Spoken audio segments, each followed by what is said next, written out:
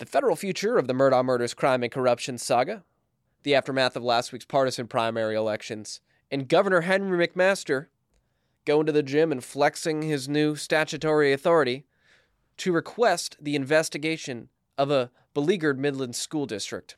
We're going to be talking about all that and more in this special edition of the Fitz News Week in Review.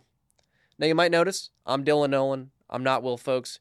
He is on the beach enjoying this week of hard-earned rest and relaxation with his family. But I, alongside my coworkers, have put together a great show for you this week.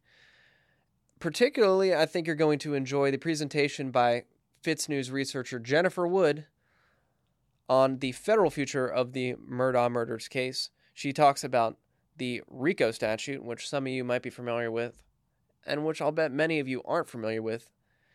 Jen has been telling us for months that this is where the Murdaugh murders case is going, and she gives y'all an in-depth breakdown of what would be required to prosecute somebody under that statute, so that you might start putting the pieces together as to how the federal government might get involved in this crime and corruption saga. Stay tuned. We're starting this episode off talking about partisan primaries. Now, you might be sick and tired of hearing about them because we've covered them for months, but there are a couple new updates from this week that you should know. Now, if you missed what happened last week, let me give you a quick update. In the 1st Congressional District, the most closely watched race from last Tuesday, Nancy Mace won. Nancy Mace was backed by former Governor Nikki Haley. She defeated Trump-endorsed candidate Katie Arrington. All right, let's start with partisan primary updates. Now, in case you missed last week, let me tell you that Nancy Mace won in the 1st Congressional District. This was the most closely watched race because it pitted former President Donald Trump against former Governor Nikki Haley. Former President Trump endorsed Katie Arrington, largely because Nancy Mace, the incumbent, criticized him for his role in the January 6th attacks on the Capitol. Now, Nancy Mace was not an ever-Trumper. She was not a Liz Cheney type. She actually worked for the former president on his 2016 campaign, but I guess she felt the need to speak out. This was stepping on a political mine, at least in the short term. However, it did not deal her a fatal blow, as she won fairly handily over Katie Arrington. Now, while Nancy Mace and Katie Arrington were seen shaking hands and were on the stage together following this race, that was not the case in all of the races in South Carolina, most notably in the Attorney General's race, where incumbent Alan Wilson was pitted against challenger Lauren Martell. Lauren Martell is a Trump-style far-right GOP candidate. However, Alan Wilson was actually endorsed by Donald Trump, and I think that this is part of why Martell lost by a fairly large margin, outside of her candidacy not really having the funds or legitimacy to earn the majority of the vote. However, Lauren Martell has decided to challenge the election. She challenged the election on the grounds that the poll workers weren't administered oaths that were required statutorily. Now, say what you will about Lauren Martell, say what you will about Alan Wilson, but in my mind, you're not going to swing more than 10 points in an election because somebody was or wasn't administered a poll. This is a bad look for Martell, and this is me editorializing here, which I know that some of you people in the comments don't like, but it's a bad look for Martell because she's literally just becoming the pieces that Democrats in national papers like to write about Republicans who will no longer take elections seriously in the wake of Donald Trump's failed contest of the 2020 election. Her allegations were simply frivolous. There was another candidate that we covered that challenged the election. Mark Corral, out of House District 43, was challenging incumbent Randy Ligon. He lost by 139 votes, about a little over 3% of the total votes cast. And he was objecting to the fact that 4 districts were moved prior to the election, one of which was not, 4 precincts were moved prior to the election, one of which was not moved to a adjacent precinct, which is prohibited by the statute. Now, in order to have the election overturned or a new election ordered by the state party, he would have had to prove that the results of the election would have been different had this not happened. So that's a pretty high evidentiary standard that candidates seeking to have an election rerun or overturned have to reach. On Thursday, all of these complaints were heard by the state Republican Party. By the way, this was heard by the Republican Party and not by, say, the State Election Commission, because these are partisan primaries conducted by the parties themselves. And the party decided against all of the challengers. However, the votes were slightly higher for Mark Corral's challenge in House District 43 than they were for the others. Now, these challenges are not nearly as important as the runoff races that are occurring. More specifically, the runoff race between Kathy Manis and between Ellen Weaver for the State Superintendent of Education job. Now, if you're not familiar with these two candidates, Ellen Weaver is a policy analyst out of Greenville, South Carolina. She's been an establishment Republican type for most of her career. She worked for U.S. Senator Jim DeMint when he left his job as U.S. Senator to work for a think tank. She followed, so she spent most of her career swimming in these establishment Republican circles. Her ties go deep. If you think of an establishment Republican consultant, establishment Republican political figure in this state, from U.S. Senator Tim Scott down to state house reps, they probably know Ellen Weaver. She's probably spoken to him. Contrast that with Kathy Manis. Kathy Manis is a career educator / educrat. She serves on the Lexington County Council, and she runs the equivalent of the teachers union here in the state of South Carolina. Now, there have been allegations made by numerous people that Kathy Manis is effectively Molly Spearman 2.0. Now, you might be saying, what does that mean, Molly Spearman 2.0? Molly Spearman is our current state superintendent of education. She's a Democrat. I don't think anybody even denies it at this point. Molly Spearman is a Democrat who switched to being a Republican so that she could win the state superintendent of education race. If you're unfamiliar with South Carolina politics, a Democrat hasn't won a statewide elected position since the prehistoric times. I don't know. But it doesn't happen. So if you're a Democrat and you want to win, you run as a Republican. This is just baked into the cake here in South Carolina. And many people are saying that Kathy Manis is doing the same thing. Now, I can't see inside of Kathy Manis's head, and maybe that's a good thing. So I can't tell you what she is in her heart of hearts, but I can tell you that's what a lot of people are saying. What I do know is that this position doesn't have a ton of power. Now, if a school district's failing, the state can step in and try to remediate that problem. But most of the important policy decisions are made at the school board level, which is why what I'm about to tell you is very important. The governor has just been given a lot more authority to police school districts, more specifically school board trustees.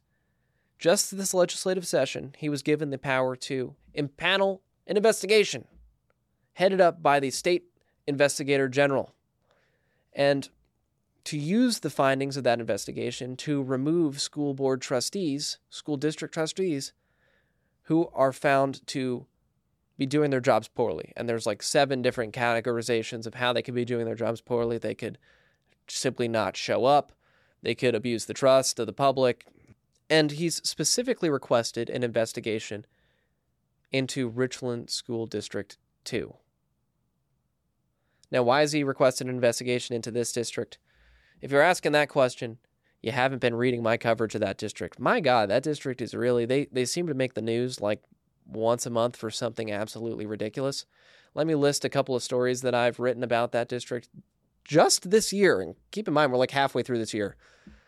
1, the superintendent was accused of starting a physical altercation with a parent at a school board meeting. Now, there's 2 sides to every story, but 2, let's talk about when a school board member herself told the chair of the school board that she would catch her mother ass outside after the school board meeting. She was subsequently arrested. So, while there might be 2 sides to that story, an arrest speaks volumes. There, of course, were allegations made in a lawsuit that one of the schools in the district failed to protect a student from being sexually harassed when he was playing on the school basketball team. It goes on and on. there have also been allegations of financial improprieties, financial mismanagement.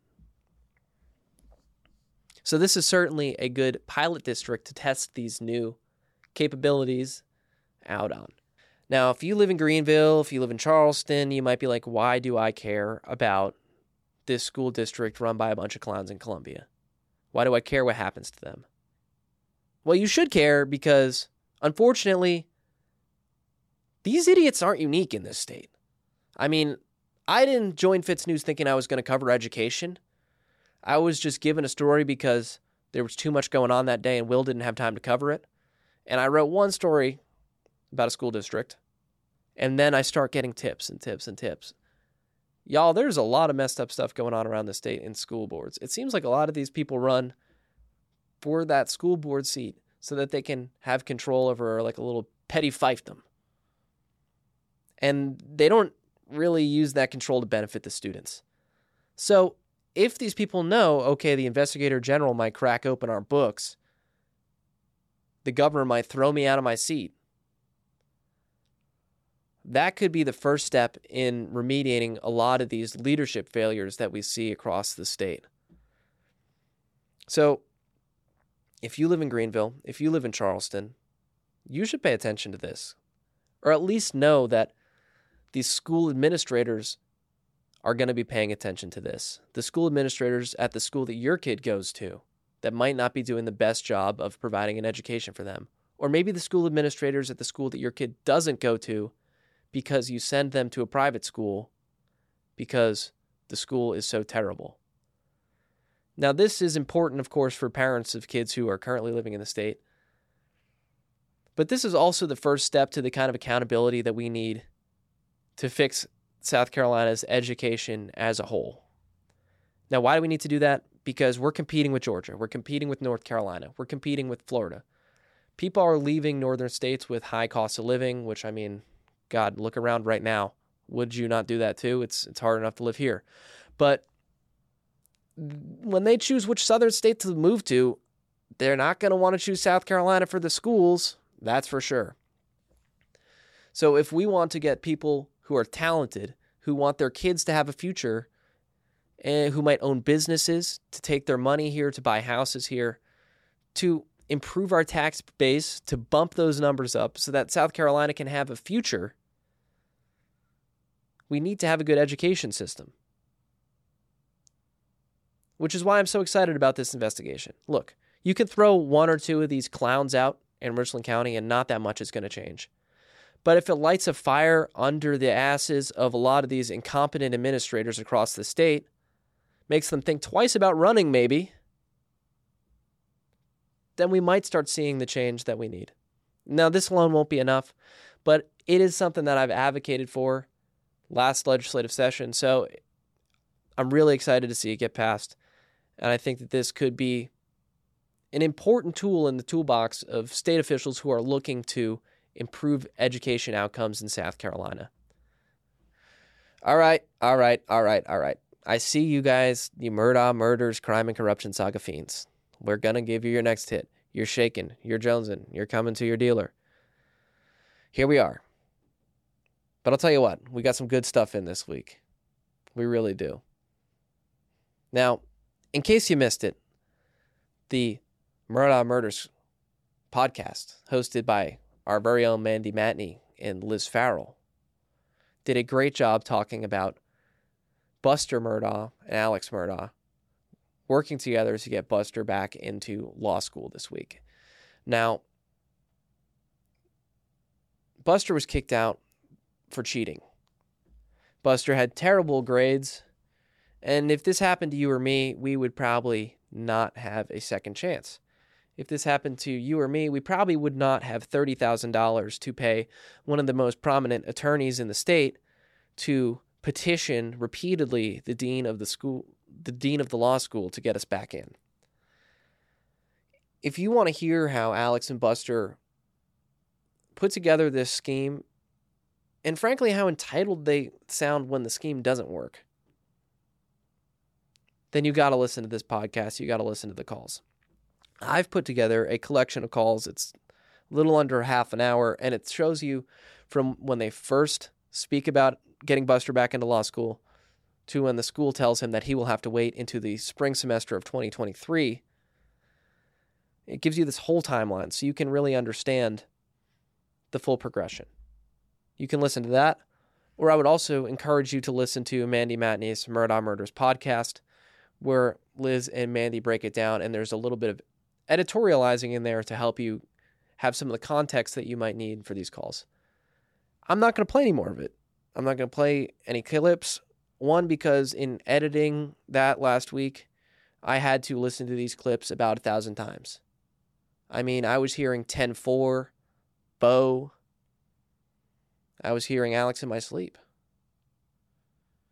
Y'all, video editing, it's something else. Anyway, I'm not going to play these clips because we've already put them out there. I don't think that we need to retread that ground because we have something awesome that's new for you this week. Fitz News researcher Jennifer Wood put together a special presentation for us about RICO. Now, RICO is a federal statute that allows prosecutors to come after organized crime rings. So in this presentation, which will be the remainder of this episode, Jennifer is going to go through how this statute came into being, some instances where it's been used, and those of y'all who've been following this case are going to quickly see the connections to the Murdaugh murders saga and start thinking about how that could be applied here. Without further ado, here's a special presentation from our researcher, Jennifer Wood. As the investigations and indictments in the Murdaugh crime and corruption saga continue, we keep hearing people mention RICO, and they're asking why hasn't RICO been applied to some of these crimes. So we wanted to give everyone a quick breakdown on what we know about RICO and how it might be applied to some of the crime and corruption that we've been seeing today. So first, I'm going to start with a quick history lesson on RICO. RICO is an acronym for the Racketeering, Influenced, and Corrupt Organizations Act, and it was passed in 1970 in an effort to make it easier to prosecute and take down criminal organizations like the mafia. Prior to the passage of the RICO Act, crimes committed by members of criminal organizations were prosecuted individually. This was problematic for a number of reasons, but mainly because the heads of criminal organizations don't like to get their hands dirty, and they often delegated the actual criminal acts to those in the lower level of the organization. So those lower level members would be prosecuted and put in prison, and the heads of the organization would just recruit more members to commit crimes, and the crime would continue. In recent years, there have been more instances of RICO being utilized in prosecuting white-collar crimes, and we're going to get into that a little more as well. I'm going to read the U.S. Department of Justice's definition of RICO. It is long, but this is going to be the starting point for how we break it out, so bear with me. So according to the U.S. Department of Justice, it is unlawful for anyone employed by or associated with any enterprise engaged in or the activities of which affect interstate or foreign commerce to conduct or participate directly or indirectly in the conduct of such enterprises' affairs through a pattern of racketeering activity or collection of unlawful debt. The first thing we want to look at are the two key words in RICO, which are criminal enterprise. In order to prosecute a case under the RICO statute, federal prosecutors must prove that a criminal enterprise exists. So what exactly is a criminal enterprise and how do they prove that? Enterprise includes two different categories of association. The first is an enterprise as a legal entity. So we're looking at partnerships, corporations, businesses, or associations. The second is an individual or simply a relatively loose-knit group of people or legal entities that are associated in fact. These latter groups are actually referred to as association in fact enterprises under the statute. So when you see gangs and mafia organizations prosecuted under RICO, often they're being prosecuted using the association in fact. So now that we know what an enterprise is, what makes an enterprise criminal? To make an enterprise a criminal enterprise, four things must exist. First, the enterprise must have affected interstate commerce. So interstate commerce is simply the transacting or transportation of products, services, or money across state borders. Second, the defendant was associated with or employed by the enterprise. Third, the defendant engaged in a pattern of racketeering activity. So pattern basically means one crime isn't going to be enough. You have to show a pattern of at least two crimes. The pattern requires that the crimes be related in some way, so we're looking at the same victims, same methods, same participants, or that it's continuous, meaning it was conducted over at least a year. And fourth, the defendant participated in at least 2 acts of racketeering over a 10-year period. When RICO was first passed, it was intended to break up organizations that were widely understood to be criminal, but as time went on, it became a weapon for federal prosecutors to battle white-collar crime. So it would make sense to try and understand the use of businesses as criminal enterprises. If a business operation, even if it's a legitimate business operation, is used to run an illegal scheme, it can be considered a criminal enterprise. So a legitimate business operation may be a front for criminal activity such as money laundering. The United States Code lists 35 specific crimes which are considered rackets. Now, these include, but they're definitely not limited to, racketeering, including gambling, murder, kidnapping, arson, drug dealing, bribery, extortion, embezzlement, and obstruction of justice. A racket is basically a dishonest service which is predicated by need which has been created by those offering the solution. So an example would be protection money. So let's say a gang is causing all sorts of trouble in a neighborhood and the business owners and residents are in fear. So the gang then approaches the business owners and residents and informs them that, oh, we'll protect you for a price. Now, the business and owners and residents, if they refuse that offer of protection, they have issues. And this is one of the most known organized crime rackets, but there are many, many more. These crimes make up the foundation for the RICO charges.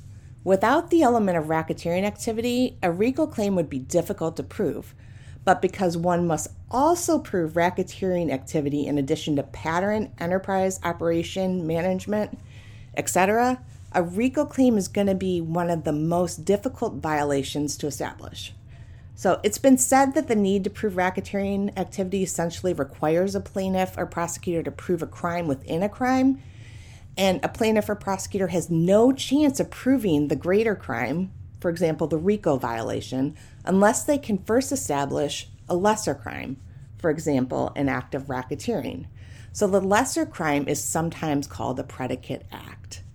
Predicate offenses sound confusing, but it's actually a really simple concept. They are criminal offenses that are simply a component of a more serious crime. Mail and wire fraud are the most common RICO predicate acts. To prove a RICO claim based on mail or wire fraud, it must be proven that each defendant in the case intentionally engaged in a scheme to defraud, and then they used interstate mails or wires to further that scheme. So mail and wire fraud are actually one of the 2 most common crimes charged by federal prosecutors. Both mail and wire fraud require a scheme to defraud the victim of money or property. In other words, the defendant must have deployed a means of deception or deceit, for example, false statements, misrepresentations, or concealment, to deprive the victim of money or property. So the main difference between mail and wire fraud is the jurisdictional hook that allows the Department of Justice to prosecute this conduct as a federal crime. So mail fraud is always going to be a federal crime. Under the mail fraud statute, the defendant must use the U.S. Postal Service or any private or commercial interstate carrier like FedEx or UPS to further the commission of the fraud. But in contrast, the wire fraud statute requires the use of interstate wire transmissions such as email, fax, phone call, text message, or the use of an internet chat room to further the commission of a crime. The key word in the wire fraud is interstate, so it would have to be a wire transmission that crossed state lines for it to be prosecuted federally. Okay, so now we've gone over the key elements of RICO and criminal enterprises. Let's look at the big question. Why haven't Alec Murdaugh and his co-conspirators been charged with RICO? So to do that, I think it's important to look at the indictments and charges that have been levied against Alec Murdaugh and his co-conspirators to date. So right now we're looking at breach of trust with fraudulent intent, computer crime, money laundering, and criminal conspiracy. Of these charges, the criminal conspiracy would be the one most likely to be considered a crime of racketeering. But to establish a criminal conspiracy under RICO, the prosecutors must prove that the defendant knowingly agreed that a conspirator would commit a violation of one of the substantive sections of RICO, which we discussed above. So the RICO conspiracy provision does not require the commission of an overt act. Moreover, it is settled that the conspiracy offenses may constitute predicate racketeering acts alleging conspiracy. So, for example, a predicate act alleging a conspiracy to commit murder.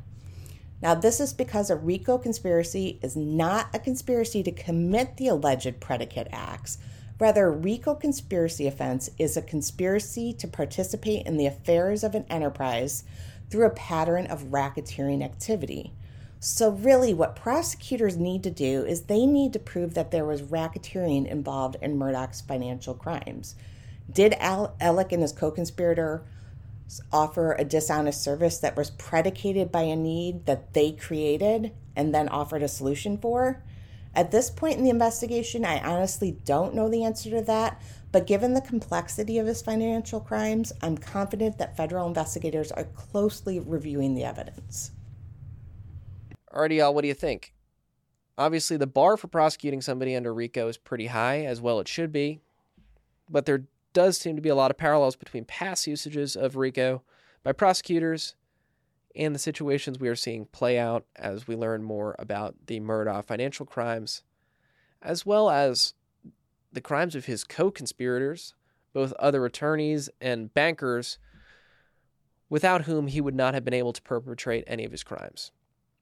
Now, we don't know what federal investigators have been doing throughout this whole process. Obviously, the state, Alan Wilson, and the prosecutors at his office have been dropping the hammer pretty hard on Murdaugh and his co-conspirators. And you can be darn sure that the feds aren't watching this.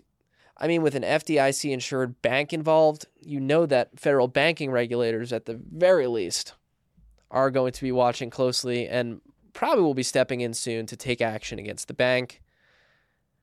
We don't know what other federal agencies may or may not be investigating Murdaugh, but if I were a betting man, I would certainly bet that the feds are going to be involved with this case going forward. And we here at Fitz News are going to do our best to give you kind of an over-the-horizon look at what they might be doing with more special reports and more analysis like what Jennifer Wood produced for us here. So, of course, thank you, Jen, for putting the time in to research this and to put that information together in a way that's digestible. And, of course, thank you all for watching the Week in Review this week. Thanks for putting up with me hosting it. I'll be hosting it again next week, and then Will will be back from vacation.